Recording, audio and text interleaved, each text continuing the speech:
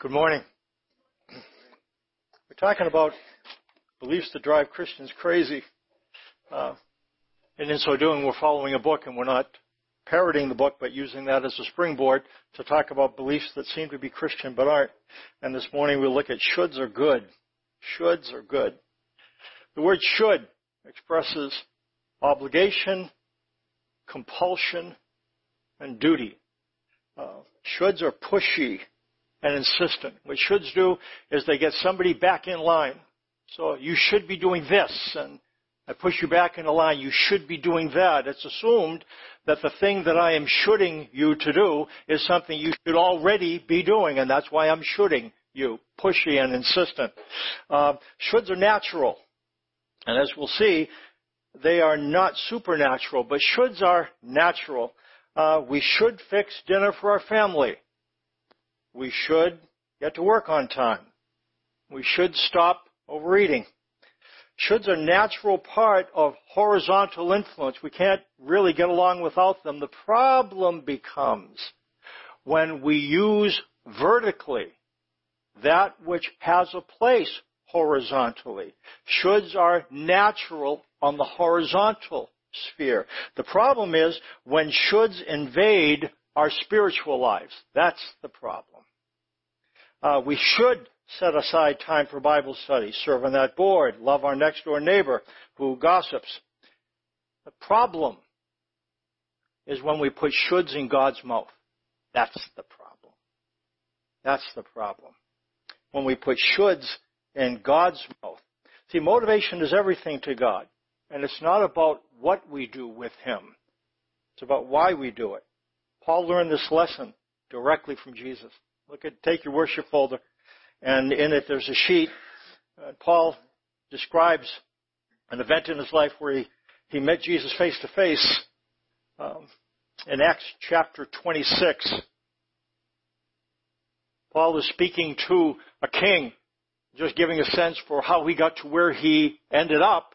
And this is what he said: I went from one synagogue to another to have them, being Christians, punished. Mostly Jewish Christians.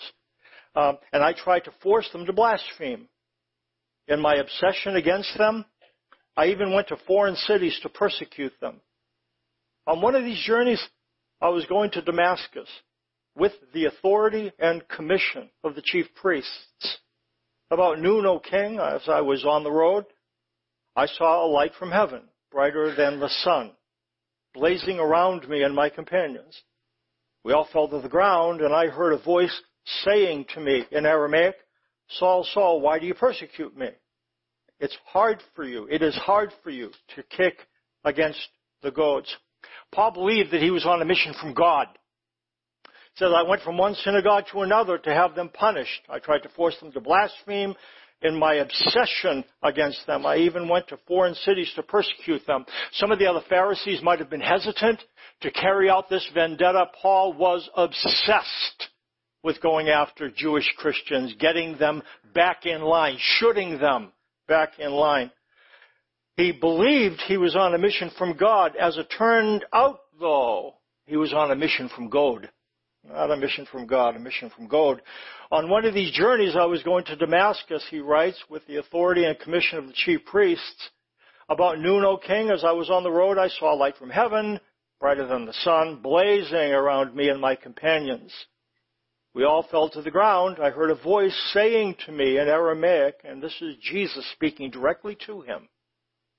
He couldn't see anything. He had been knocked off his animal onto his keister. And he heard this voice, Saul, Saul, why do you persecute me? Is a question. And then a statement. It is hard for you to kick against the goads. A goad is a prod. It's a means whereby you control animals. It's a sharpened stick or something with a metal point, and what you do, you follow animals, and when you want them to go in the direction they should go, a goad is a very convenient way to get them to move in that direction. You take this sharpened stick and you poke them in their keister, and they move in the direction that you goad them to move in. A goad is a way to force an animal to go in the direction that you want them to go, the direction that they should go. Now, what Jesus says to Paul, it's hard for you to kick against the goads. I want you to imagine that somebody is goading me. That would not feel good, to be poked and prodded. To kick against the goads would be to do something like this. Somebody's goading me, and I'm doing like this. So I'm kicking against them because I don't appreciate the feeling. I don't like being goaded, don't like being prodded.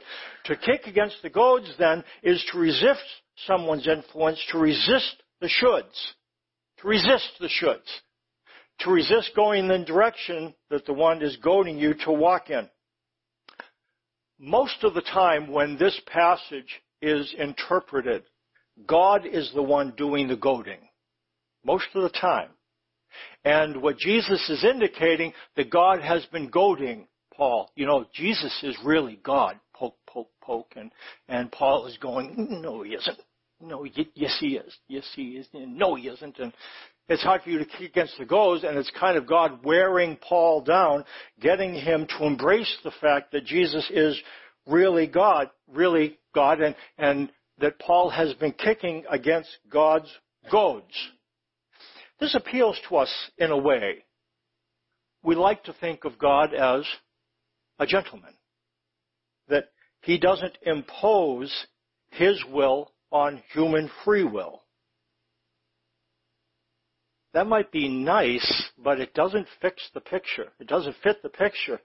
Again, what Paul says, when Jesus appeared to him, Paul didn't have a conference. He goes, okay, guys, could you look at that light up there? And what should we do about that? Anybody want to fall to the ground? Let's have a vote. Who wants to fall to the ground? Let's have a vote. How many of us want to resist this? And we're just not going to allow ourselves to be goaded. That's not the way it worked. When they saw the light, bam, the next thing we know is that they were licking dust.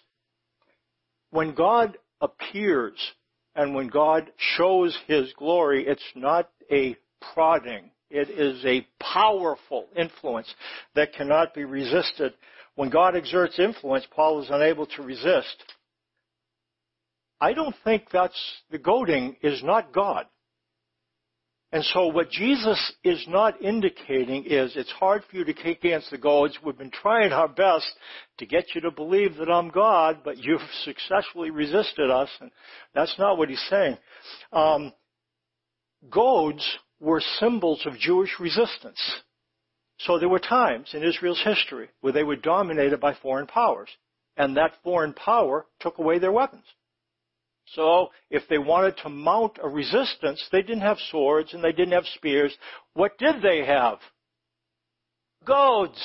Goad makes a decent weapon when you sharpen the end of it. So what they would do, they would go to have their goads pointed. And this goad became a symbol of Jewish resistance, a way to throw off the oppressor. And the oppressor at the time Paul is writing was Rome.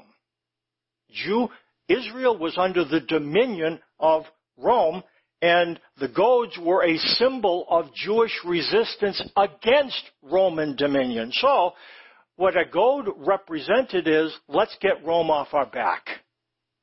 And they didn't just suggest that to Paul nicely. Now, what you got to remember about Paul is that he is a Jewish political official, but he's also a Roman. Now, that puts him in a very interesting place, doesn't it? Because Israel was trying to overthrow Rome. Now, if you were just a Jew, that was fine. But what about Paul? He's a Jewish politician, but he's also a Roman citizen. Do you see the conflict of interest? See what's happening there?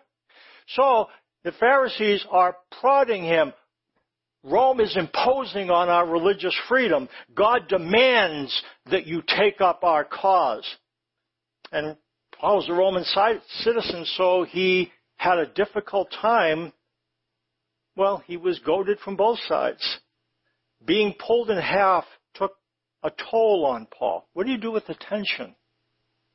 That you want to comply with Jewish influence, and you want to comply with Roman influence. He came up with something.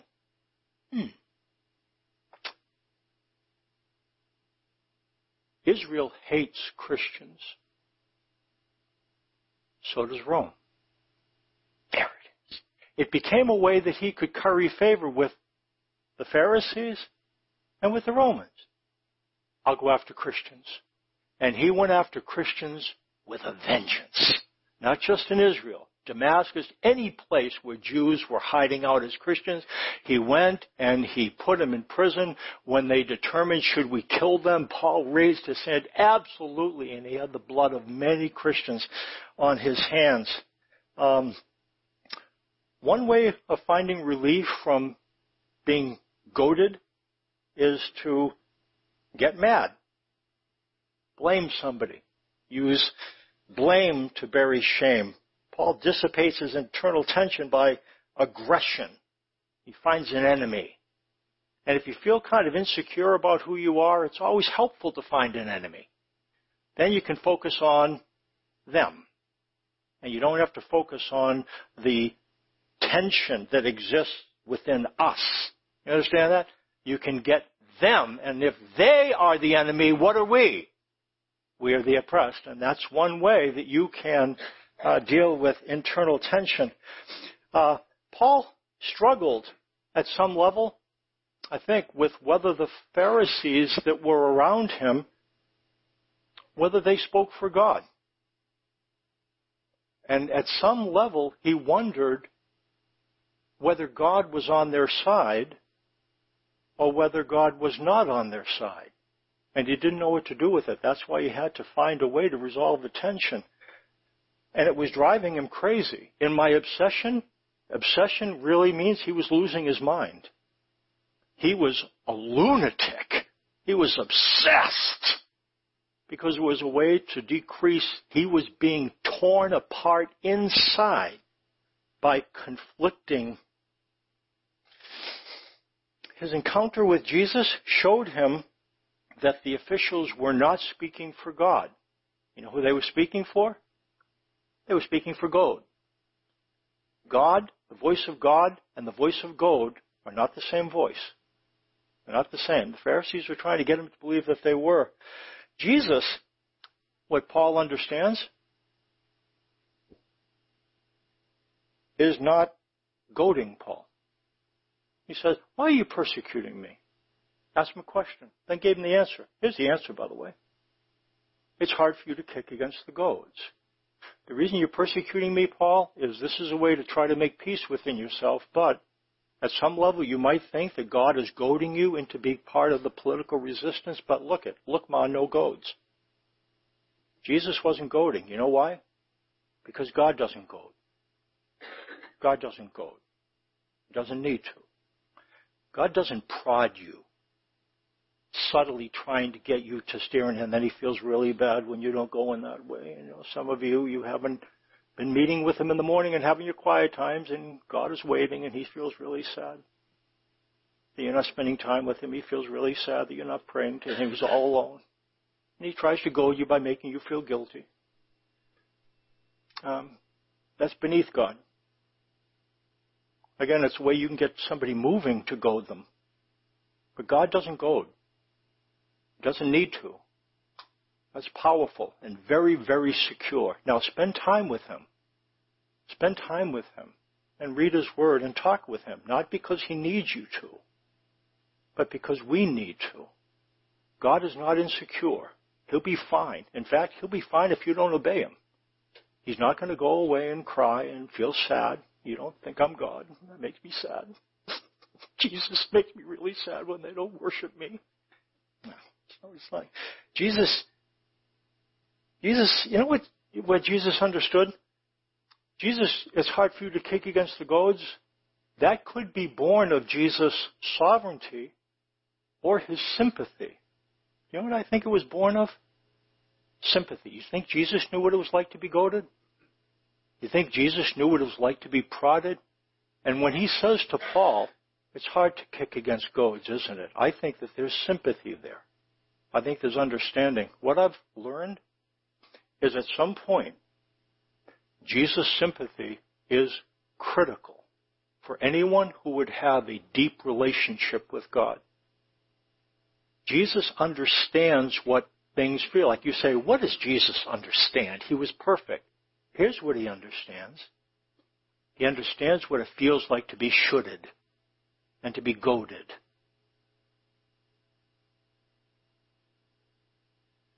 He understands how you feel when you're shoulded and you're goaded, where your pathway to God is all based in guilt and shame, and you feel, Jesus understands that. It's hard to kick against goads. It's based in his sympathy. Goading is powerful.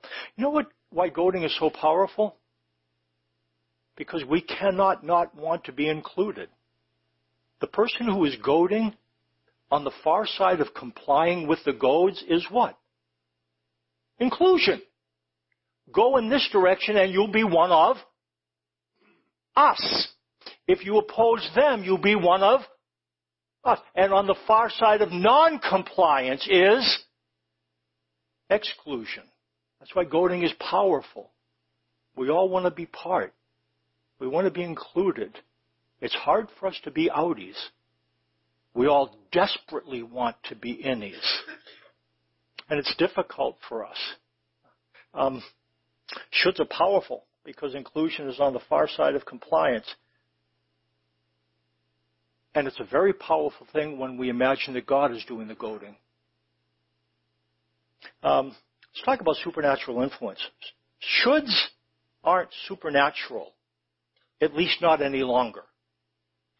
They used to be supernatural. I want you to listen to me now. Shoulds are no longer supernatural. But at one point, they were. They used to be supernatural. The Old Covenant is founded upon shoulds.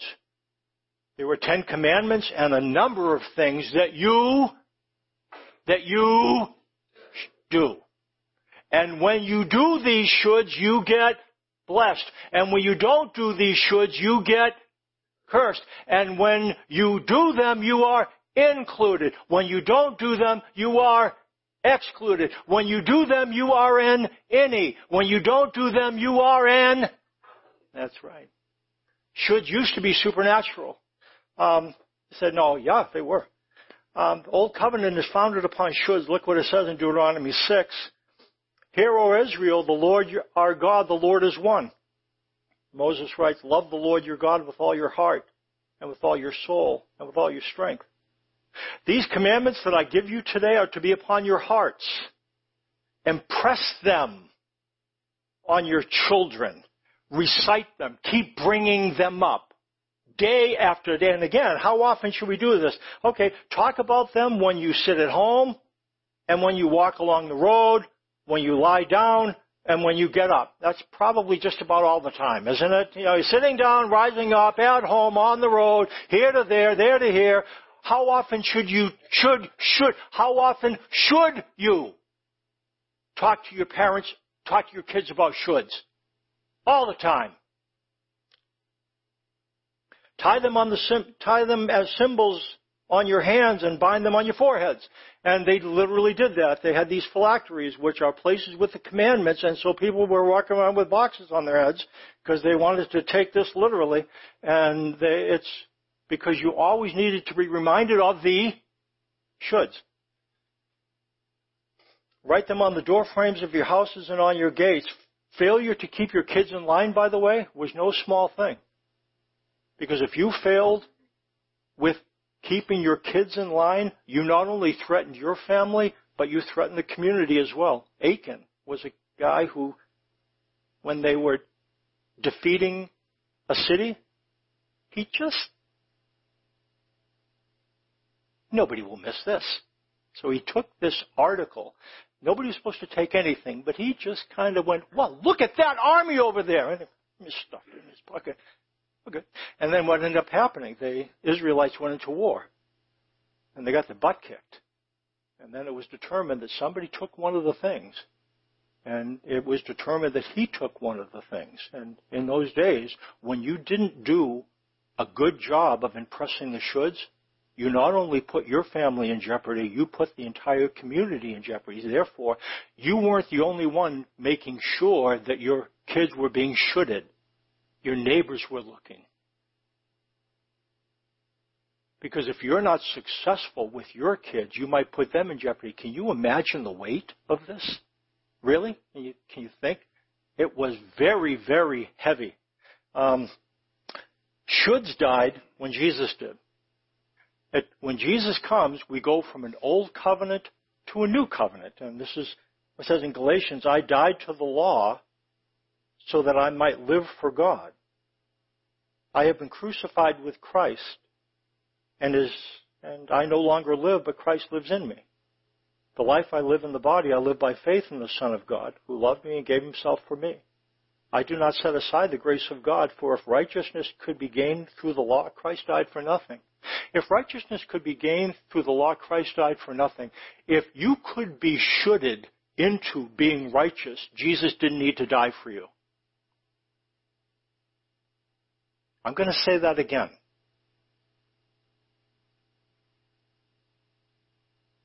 If shoulds worked, Jesus would not have died for you. The fact is, you can't should love. And you can't change a heart by shoulding. Some of you really need to hear that. Because you imagine that God's behind the shoulds, and he isn't. Shoulds died when Jesus did. It went from an old covenant to a new covenant at that point. Shoulds died when Jesus... Does God still want you to obey? Here's the critical question. What's the question I'm going to ask? Why? Because I'm afraid not to. I'm afraid that if I don't obey, I'll be an outie. And if I do obey, I'm going to be an innie. It's not it. You know what God does? He extends. Well, there still are things. Let's let this be the commandments. In the Old Testament, there were commandments and there were consequences. Do this, or this is going to happen. Mm-hmm. Do this, or else. What happens when you take away the consequences? What happens when you just have this? And you know what's in the other hand? There are some things that he wants you to do. Love him with all your heart, soul, mind, and strength, and love your neighbor as yourself. But with the other hand, he doesn't hand out consequences. He hands out no condemnation. No condemnation. You know what ends up happening? You end up doing this for a different reason than if shoulds were in place. Does that make sense? For him, it's all about why you do what you do, not what you're doing. That's what it means when it says, I died with Christ. Dying with Christ doesn't mean that Mike Gaudette no longer live. I do live. I don't live under law. And I don't have to be afraid that God is poking me, shooting me into doing. In fact, he doesn't goad. Jesus replaced forceful influence with gentle influence. I'm going to say this. Goading no longer represents supernatural influence.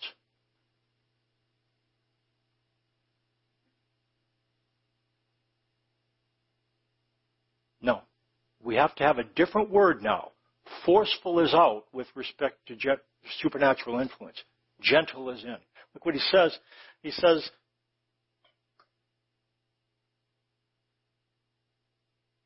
I'm going to get to that verse in a sec. Let me hit another one. Look what it says in John 10. He calls his own sheep by name and leads them out. When he has brought out all his own, he goes on ahead of them. And his sheep follow him because they know his voice. But they will never follow a stranger.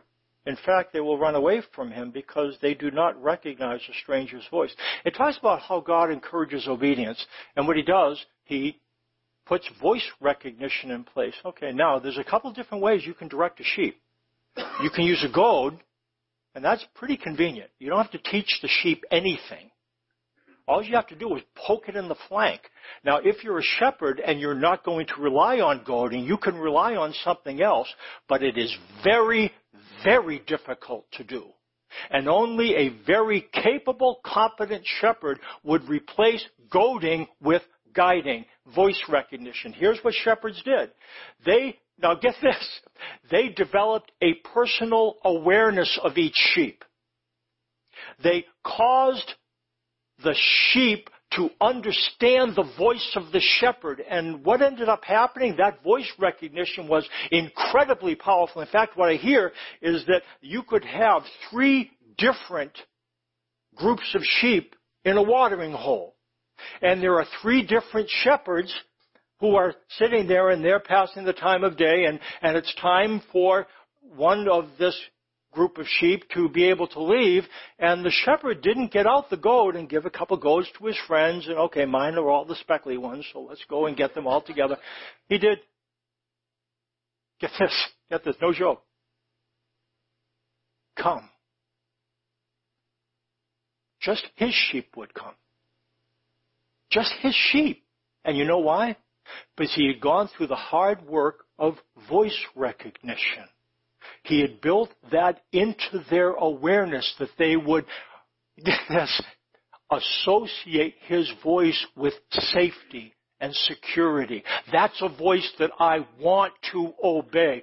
Voice recognition, built that in. That's how God influences. That's how God influences voice recognition. Do you know his voice? Do you know his voice? Let me tell you what it isn't.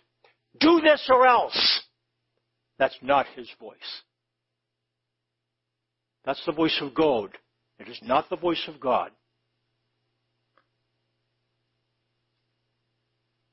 Voice recognition is not prodding. It's not goading. In fact, you know what it isn't? It's not goading. It's guiding.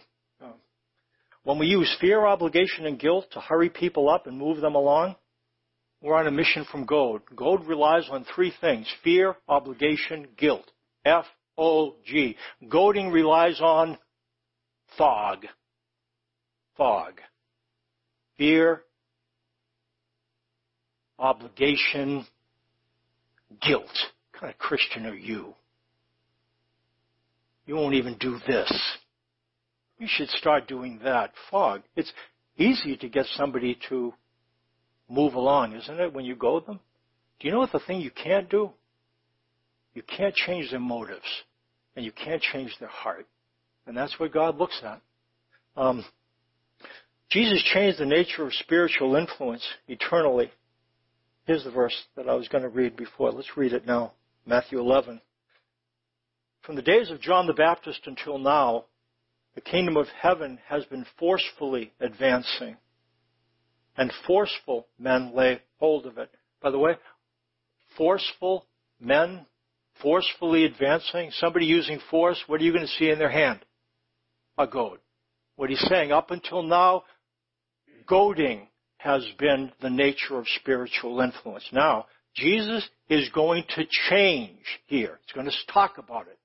The nature of spiritual influence. Now, you see what he says.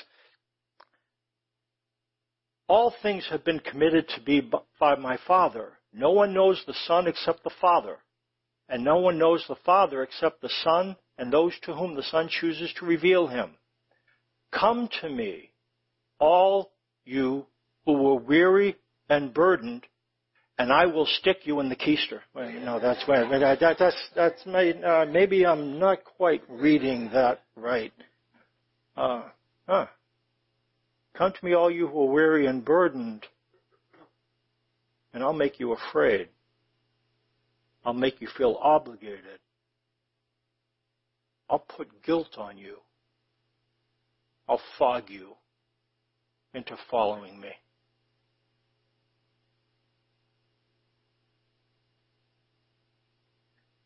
Not anymore. Shoulds used to be supernatural. Shoulds died at the cross. Shoulds died with Jesus.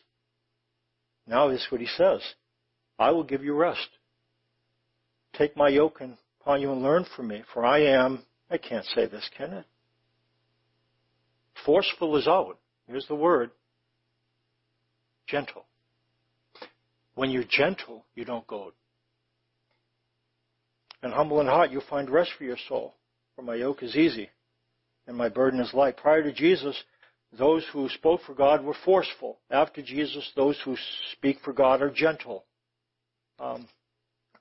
What that means is those who speak for God forcefully misrepresent him.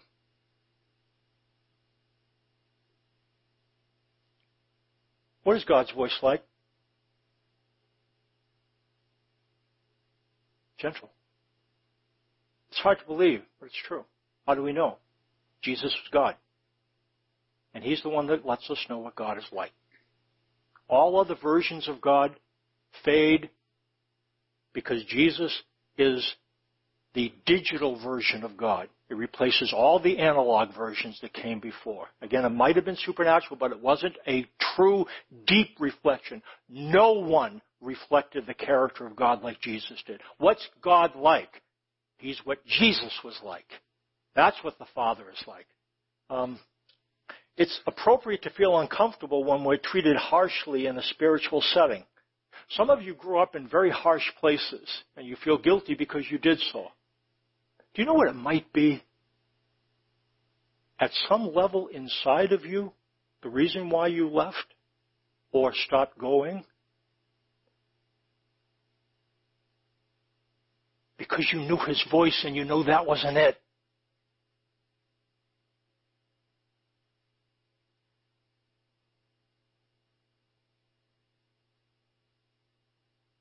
It wasn't that you weren't listening to God. You were. And you know this isn't it. This can't be it. At some point, I know this isn't it. My sheep, they know my voice. The end doesn't justify the means. God deals with us gently. Those who speak on God's behalf do so gently. They provide guidance, not judgment. You can't should love. We're going to end with a very simple question. How do we distinguish the voice of God from the voice of goad? How do you distinguish the voice of God from the voice of goad? Two things. We goad when we use fog to get people to obey God.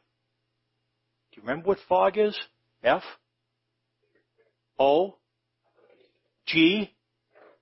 Fear. We goad when we use fear, obligation, and guilt to get people to obey God or to get ourselves to obey God. We can turn that to ourselves, can't we? Can't we? If some of us don't goad outside, we goad inside. It's not either way. Outside or inside, it's both not Him. So if you're going to address yourself as God would, gently. I wonder why I do that. We need to get better at observing ourselves rather than throwing penalty flags. Why do I do that? Why do I stiff-arm people? Not it's bad, I better stop. Why do I do it? You know what happens when you go to a doctor? When you go to a doctor, you won't do this. Well, here's my symptoms. I'm breaking out in hives. I got a rash. I got a fever. I feel heart palpitations. Let me see what else is there. My feet itch. And thank you very much. Well, that's dumb because once you say your symptoms to a doctor, what will you do? You'll wait and listen. You ever done that with him? Rather than just rattling off a confession, God, I don't get it. It's like I have no patience. What's wrong with me? Every time somebody says something, I bite their head off. I don't understand what's going on. You know what Jesus would tell you sometime about why you're so reactive? Why you treat people so harshly? Why we're so hateful? It's hard for you to kick against goads. You think I'm goading you, and that's because insistence breeds what? Resistance. Insistence breeds resistance. That's why it doesn't work. That's why it doesn't work. Goad is forceful. You know what fog? Remember what that is? Fog obscures the face of God.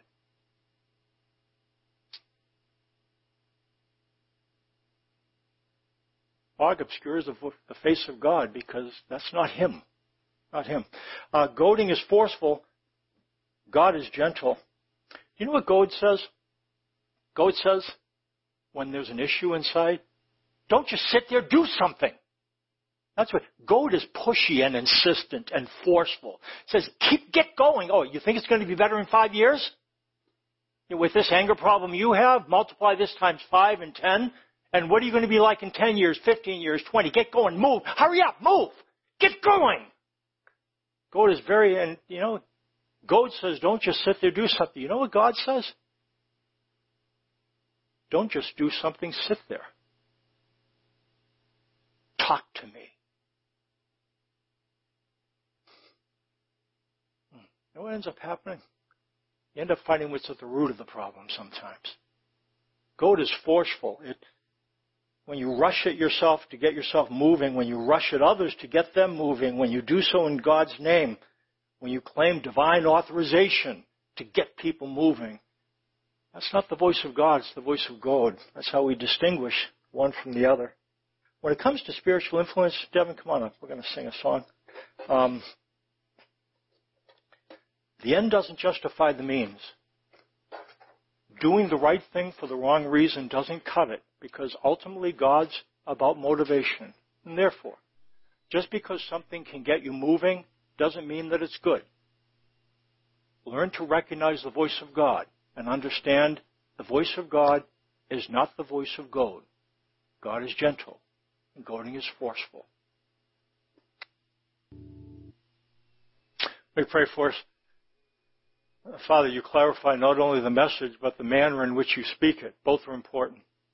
We can't get one without the other. We need to understand the message, but we also need to understand the manner in which the message is proclaimed. It's a gentle message with a harsh voice is like new wine and old skins. It doesn't work. It ends up wrecking both. I ask that we would understand not only what you say, but how you say it. You speak a message of truth and you speak it gently. And those who know your voice will respond. Would you help us be those who more and more recognize that it's not all or nothing, and many of us have been raised in places where that's not what we associated your voice with. You understand that. You understand how hard it is to kick against goads. And would you help us to continue to zero in what your voice is like and to understand its gentleness so that it would breed deep responsiveness in us. A little bit more and more, not all of a sudden, but more and more and more and more. In Jesus' name, amen.